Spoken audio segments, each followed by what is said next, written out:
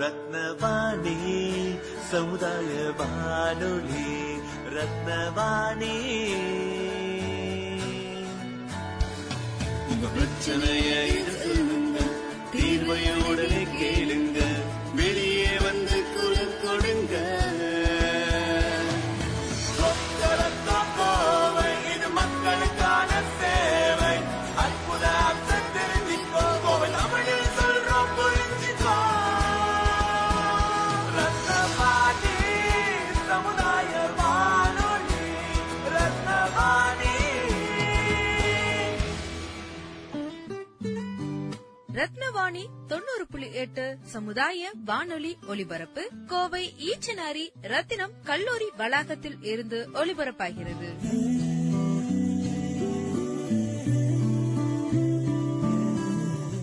வணக்கம். ரத்தினவாணி 90.8 சமுதாய வானொலியின் ஆன்றோர்களுக்கான சிறப்பு நிகழ்ச்சி அனுபவ். வாருங்கள் வாருங்கள் நண்பர்களே, கூடுங்கள் கேளுங்கள் நண்பர்களே. வாருங்கள் வாருங்கள் நண்பர்களே, கூடுங்கள் கேளுங்கள் நண்பர்களே. இளமையில் நாம் செய்ய நினைத்ததை முதுமையில் செய்ய இயலுமே என்று. வாருங்கள் வாருங்கள் நண்பர்களே, கூடுங்கள் கேளுங்கள் நண்பர்களே. ஒன்றாய் கூடி சிந்திப்போம், கேட்போம், மகிழ்வோம். சிந்திப்போம், கேட்போம், மகிழ்வோம்.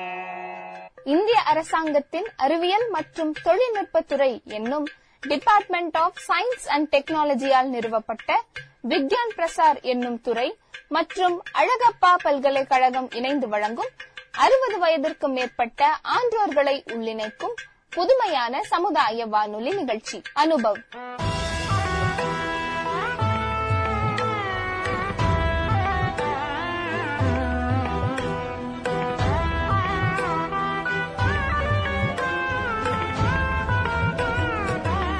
இந்நிகழ்ச்சியின் மூலம் அறிவியல் துறையில் சாதனை படைத்த ஆன்றோர்களின் அனுபவங்கள் மற்றும் அறிவியல் துறையில் கைதேர்ந்த வல்லுநர்களின் புது அறிவு மற்றும் பொது அறிவுகளை கோவையில் வாழும் மூத்த குடிமக்களுடன் பகிர்ந்து கொள்ளும் முயற்சியே இந்த நிகழ்ச்சி.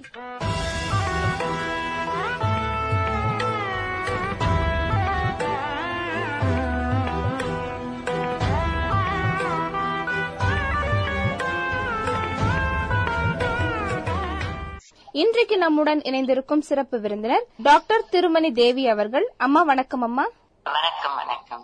அம்மா அவர்கள் ஜனவரி 2009 ஆண்டு கவர்மெண்ட் ஆஃப் தமிழ்நாடுவின் சத்துணவு திட்டத்தில் சிறப்பு வல்லுநராக இருந்தார். வணக்கம். வணக்கம் ப்ரொஃபசர் திருமணி தேவி. நான் ரேவதி பாஸ்கர். வணக்கம் மேடம். உங்களோட பேசுறதுக்கு ரொம்ப பெருமையா இருக்கு. நல்ல சந்தர்ப்பம் கிடைச்சதுக்கு ரொம்ப சந்தோஷம்.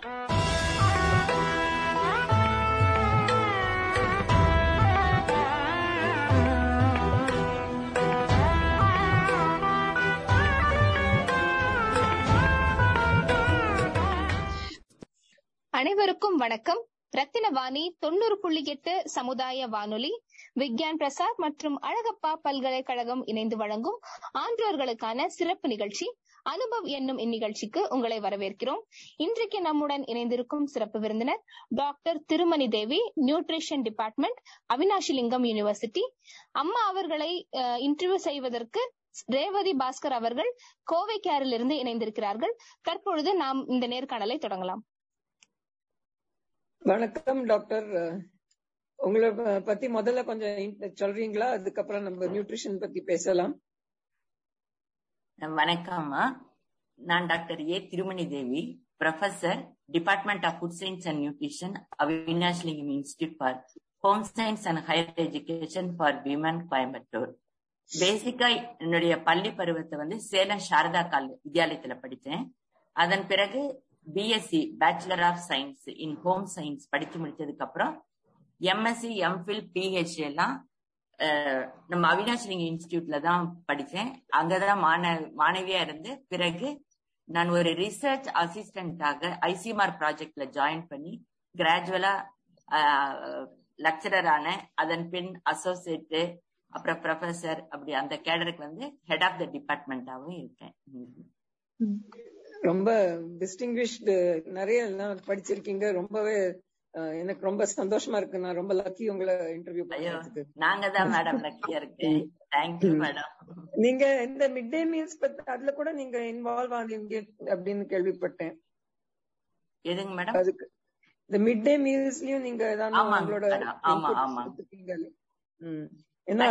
எம்எஸ்சி படிக்கும் போதுதான் இந்த மிட் டே மீல் ப்ரோக்ராம வந்து நம்ம அன்றைய முதல்வர் எம்ஜி ராமச்சந்திரன் வந்து இது காமராஜர் வந்து இது ஸ்டார்ட் பண்ணியிருந்தாலும் அதனுடைய நியூட்ரிஷன், ஆக்சுவல் நியூட்ரிஷனல் ரெக்குயர்மெண்ட் என்ன குழந்தைங்களுக்கு, அது எந்த வகையில கொடுத்தா அவங்களோட நியூட்ரிஷனல் ரெக்குயர்மெண்ட் ஃபுல்பில் ஆகும் அப்படிங்கிறதுக்கு ஒரு சின்ன சர்வே பண்ணணும். அப்ப நான் எம்எஸ்சி மாணவியா இருந்து அந்த இதுல வந்து நம்ம கோவையை சுற்றி உள்ள ரூரல், அர்பன் அண்ட் ரூரல் ஏரியாவில் இருக்கிற ஸ்கூலுக்கெல்லாம் கான்டாக்ட் பண்ணி அந்த சில்ட்ரனுடைய ரெக்குயர்மெண்ட், அவங்களுடைய ஃபுட் இன்டேக் என்னென்னலாம் வந்து டயட்ரி சர்வே மூலம் நாங்க தெரிஞ்சுக்கிட்டு அதன் பிறகு அவங்களுக்கு என்ன லேக்குனா அங்க இருந்தது, எந்த மாதிரி அந்த நியூட்ரிஷனல் ரெக்குயர்மெண்ட்டை நம்ம சஜஸ்ட் பண்ணனா நல்லா இருக்கும் அப்படின்னா அந்த அந்த ஸ்கீமை வந்து டாக்டர் ராஜபால் பி தேவதாஸ் தலைமையில நாங்க ஈடுபட்ட போது நாங்க சேகரிச்ச டேட்டா எல்லாம் மிகவும் பயனுள்ளதாக இருந்தது.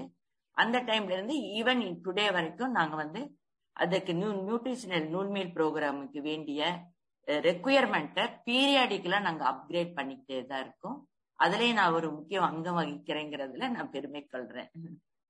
நீங்க மாத்திரம் பெருமைப்பட வேண்டாம், நம்ம தமிழ்நாடே பெருமைப்படுறது. அண்ட் இந்த மிட் டே மீல் ஸ்கீம் நம்ம நாட்டுல, நம்ம தமிழ்நாட்டுல நிறைய ஸ்டேட்ஸும் அதை ஃபாலோ பண்றது, அதுவும் ரொம்ப ரொம்ப சிக்னிபிகண்டா இருக்கு. ஆமாங்க. ஆக்சுவலா இந்த நியூட்ரிஷனல் ரெக்குயர்மெண்ட் வந்து ஒரு சின்ன குழந்தைக்கு தேவையான 1/3 ஆஃப் த நியூட்ரிஷனல் ரெக்குயர்மெண்ட். அதாவது நம்ம Indian Council of Medical Research ஒரு ரெக்கமெண்டட் டயட்ரி அலவன்ஸ் ஒரு ஃபார்முலா ஃபார் டிஃபரெண்ட் ஏஜ் குரூப்புக்கு ஃப்ரேம் பண்ணிருப்பாங்க மேடம். அதுல வந்து 1/3 ஆஃப் த நியூட்ரிஷனல் ரெக்குயர்மெண்ட்டை வந்து நம்மளுடைய மிட் டே மீல் மூலம் எல்லா குழந்தைங்களுக்கும் கிடைக்க சொல்லியிருந்தாங்க. அதனாலதான் இன்றைய காலகட்டத்துல பார்த்தோம்னா இந்த விட்டமின் ஏ டெபிஷியன்சி இருக்காது, அயன் டெபிஷியன்சி இருந்தாலும் அந்த ப்ரிவேலன்ஸ் வந்து அவ்வளவு அதிகமா இருக்காதுங்கிறத தெரிவிச்சு கொள்றதுல மகிழ்ச்சி அடைக்கிறோம். மேடம், இந்த இப்போ நம்ம சீனியர் சிட்டிசன்ஸ்க்கு எல்லாம் நீங்க என்ன சஜஸ்ட் பண்ணுவீங்க? ஏன்னா எல்லாருக்கும் நிறைய ப்ராப்ளம்ஸ் இருக்கு, பிளட் பிரஷர், டயபெட்டிஸ் அந்த மாதிரி இருக்கிறச்ச எப்படி அவ இத பாத்துக்க முடியும் உடம்ப? ஏன்னா the best way to a man's heart is through his stomach அந்த காலத்துல இருந்தது. என்ன வேணாலும் சமைச்சு போட்டு இருந்தோம். இப்போ அந்த மாதிரி எல்லாம் சாப்பிட்டோம்னா நம்ம நேரம் ஹாஸ்பிட்டல்ல தான் போய் எண்ட் அப் பண்ணணும். அதனால நீங்க உங்களோட என்ன ரெக்கமெண்டேஷன்ஸ்? ஆக்சுவலா மேடம், இந்த நியூட்ரிஷனல் ரெக்குயர்மெண்ட்ங்கிறது மெயின்லி வந்து லைஃப் ஸ்டைல பேஸ் பண்ணி தான் இருக்குதுன்னு சொல்லலாம். இந்த லைஃப் ஸ்டைல்ல வந்து முக்கியமா நம்ம கன்சிடர் பண்ணது dietary pattern of the individual. Apart from that one, அந்த லைஃப் ஸ்டைல்ல வந்து அவங்களுடைய பிசிக்கல் ஆக்டிவிட்டி வந்து we have to give more importance.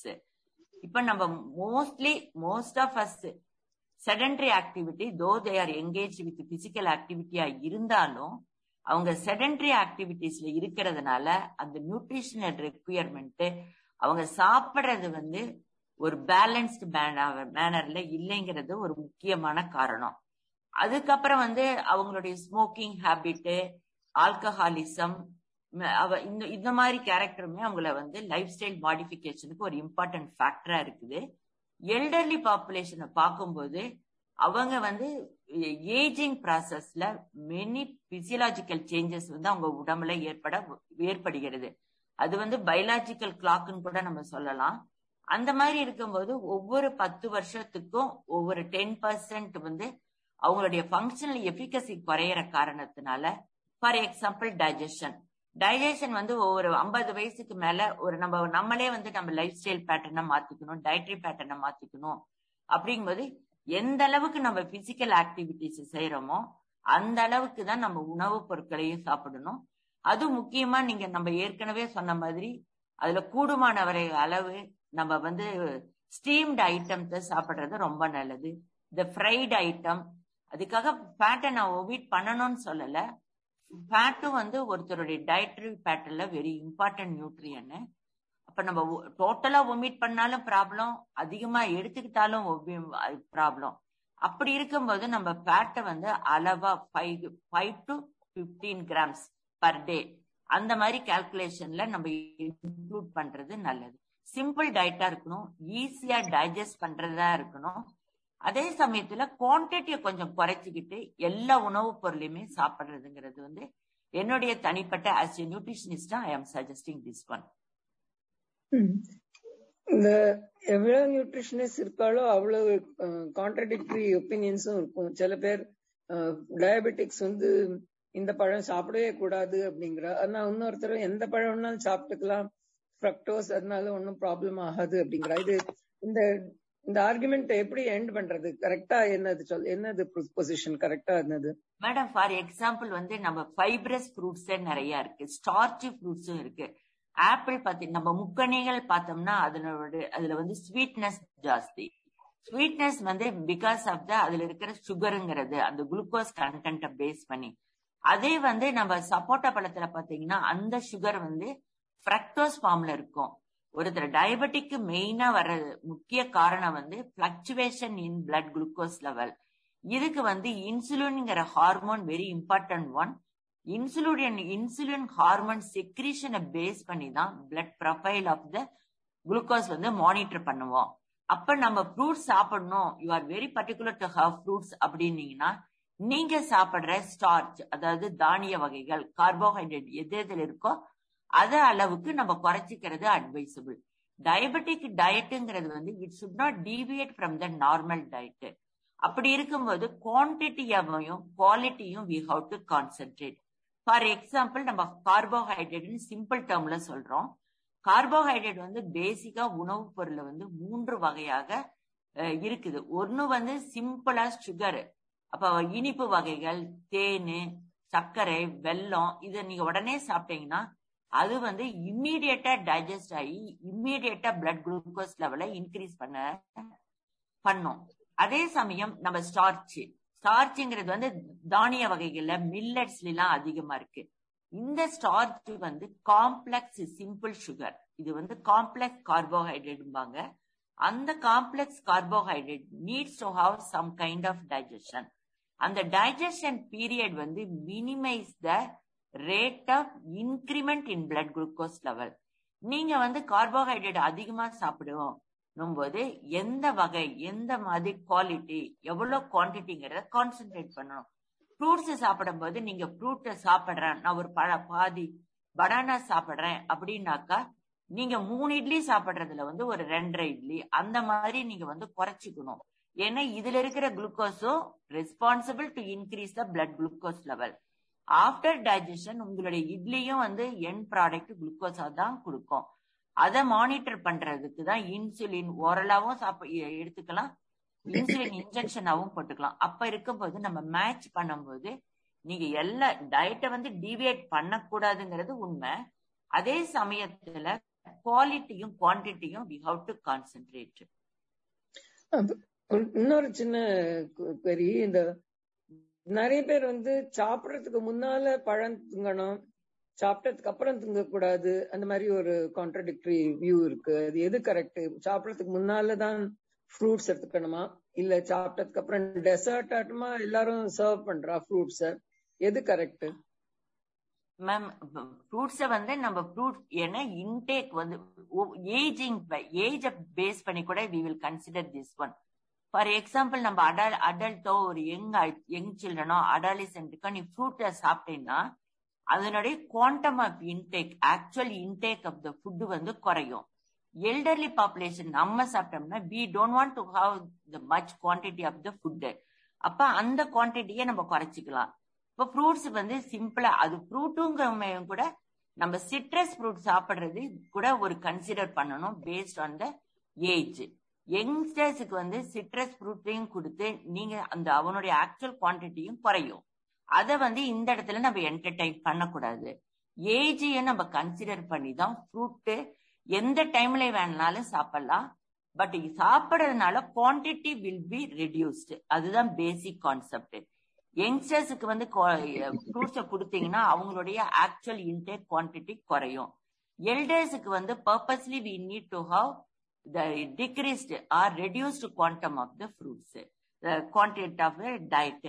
அப்ப இவங்களுக்கு வந்து நம்ம முன்னாடி சாப்பிடுறது அட்வைசபிள், யங் ஜெனரேஷனுக்கு பின்னாடி சாப்பிடுறது advisable. Actually fruits and raw vegetables வந்து எல்லா source of vitamins and minerals இருக்கிறதுனால குக் பண்ணாய்க்கு சாப்பிடுறது பெட்டர் இல்லையா? அதனால that will be more healthy. Is it true? கரெக்டுங்க மேம். ஆனா வந்து சில வெஜிடபிள்ஸ் வந்து குக் பண்ணாம சாப்பிடாம குவான்டம் ஆஃப் இன்டேக் வந்து குறைஞ்சிரும். ஃபார் எக்ஸாம்பிள், நீங்க ஒரு பீட்ரூட் வந்து ஒரு கப்பு நிறைய நீங்க சாப்பிட முடியும்னா அது ஸ்டீம் பண்ணீங்கன்னா ஈஸியா சாப்பிட முடியும். அப்ப குக் பண்ணாம நீங்க சாப்பிட்டீங்கன்னா ஒரு குவார்டர் தான் சாப்பிட முடியும். அப்ப வந்து ஃப்ரூட்ஸ் அண்ட் வெஜிடபிள்ஸ் நம்ம நிறைய சாப்பிட்டோம்னா வாட்டர் சால்யூபிள் விட்டமின்ஸ், மினரல்ஸ், அப்புறம் including fibre we will have adequate quantity. Raw ஃபார்ம்ல சாப்பிட்டோம்னா இந்த quantum of nutrient availability for our body is less. அதுதான் கான்செப்ட். இந்த கான்செப்டுமே நான் முன்ன மாதிரி சொன்ன மாதிரி ஏஜ் வந்து ஒரு இம்பார்ட்டன்ட் ஃபேக்டர் டு கன்சிடர். எல்டர்ஸுக்கு வந்து நம்ம ராவா சாப்பிடுறது அவங்களுடைய dental problem, oral health problem, digestive ப்ராப்ளம்லாம் இருக்கும்போது அவங்கள போய் நீங்க இந்த ரா ஃபார்ம்ல சாப்பிடுங்க அப்படின்னா அவங்களுக்கு கிடைக்கக்கூடிய நியூட்ரியன் கூட கிடைக்காம தான் போகும். அதை வந்து அட்வைசபிள்னு சொல்ல முடியாது. தட் மீன்ஸ் எல்லா ரூலும் எல்லாருக்கும் பொருந்தாது. எல்லாரும் மாத்திக்க வேண்டியதான். ஆக்சுவலா நியூட்ரிஷன் இப்ப ஃபார் எக்ஸாம்பிள் விட்டமின் சி நீங்க சாப்பிட்டீங்கன்னா இது வந்து இம்யூனிட்டி இன்க்ரீஸ் பண்ணுங்கிறது ஜென்ரலான கான்செப்ட். ஒரு சிலருக்கு வந்து அந்த விட்டமின் ஆரஞ்சே நீங்க சாப்பிட்டீங்கன்னா இம்மீடியட்லி அவங்களுக்கு தும்மல் வரும், இருமல் வரும், தொண்டை கரகரன்னு சொல்லும். நம்ம சொல்றது நியூட்ரிஷன்ல இம்யூனிட்டி இன்க்ரீஸ் ஆகும், ஹவு கேன் இட் இஸ் பாசிபிள்பாங்க. Not like that. இது வந்து ஒவ்வொருடைய நேச்சர் ஆஃப் ஃபுட்டுமே இண்டிவிஜுவலுடைய கஸ்டமைஸ்டு பர்சனலைஸ்டு ஒன் தான். இன்னொரு மேஜர் மிஸ்கன்செப்ஷன் வந்து அரிசியிலயும் கோதுமையிலயும் equal amount of carbohydrates and starch இருக்குன்னு, எது பெட்டர் அப்படின்னு எல்லாரும் சப்பாத்தி திங்கிறது பெட்டர் அப்படிங்கிறா. என்ன அதுல ஏதானும் என்ன ப்ராப்ளம் இல்ல. ஏன் அவங்க வந்து சப்பாத்தியை வந்து அட்வைஸ் பண்றாங்கன்னா இதுல கார்போஹைட்ரேட்ல வந்து நம்மளுடைய ஸ்டார்ச், நம்ம ஃபார் எக்ஸாம்பிள் ரைஸ்ல வந்து ஸ்டார்ச்சோடைய குவான்டிட்டி ஜாஸ்தி. வேற வீட்ல வந்து அந்த குளூட்டன்ங்கிற ஒரு எலாஸ்டிக் நேச்சரான புரோட்டீன் இருக்குது. அந்த புரோட்டீன் வந்து குவாண்டம் வந்து அதிகம். வென் கம்பேர் புரோட்டீன் கண்டென்ட் அதுல அதிகம்.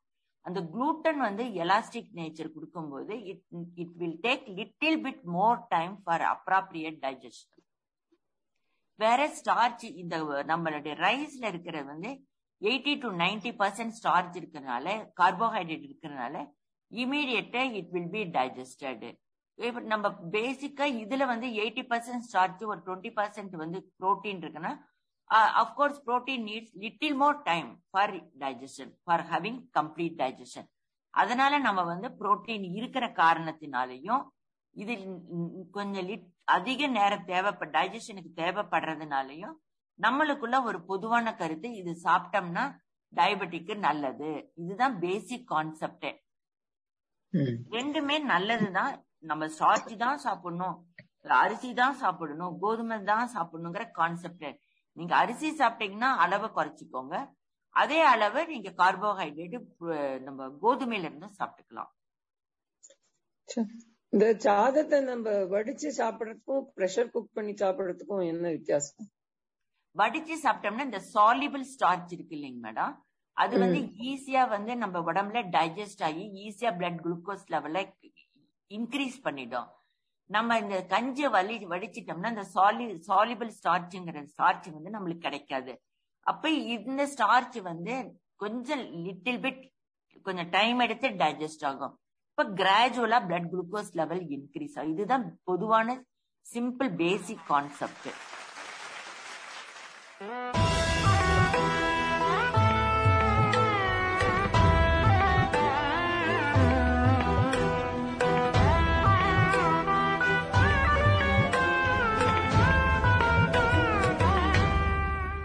அரசாங்கத்தின் அறிவியல் மற்றும் தொழில்நுட்பத்துறை என்னும் டிபார்ட்மெண்ட் ஆஃப் சயின்ஸ் அண்ட் டெக்னாலஜியால் நிறுவப்பட்ட விக்யான் பிரசார் என்னும் துறை மற்றும் அழகப்பா பல்கலைக்கழகம் இணைந்து வழங்கும் 60 வயதிற்கும் மேற்பட்ட ஆன்றோர்களை உள்ளிணைக்கும் புதுமையான சமுதாய வானொலி நிகழ்ச்சி.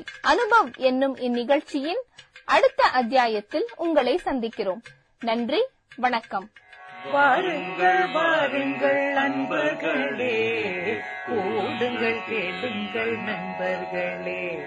வாருங்கள் வாருங்கள் நண்பர்களே, கூடுங்கள் கேளுங்கள் நண்பர்களே. இளமையில் நாம் செய்ய நினைத்ததை முதுமையில் செய்ய இயலுமே என்று வாருங்கள் வாருங்கள் நண்பர்களே, கூடுங்கள் கேளுங்கள் நண்பர்களே. ஒன்றாய் கூடி சிந்திப்போம், கேட்போம், மகிழ்வோம், சிந்திப்போம்.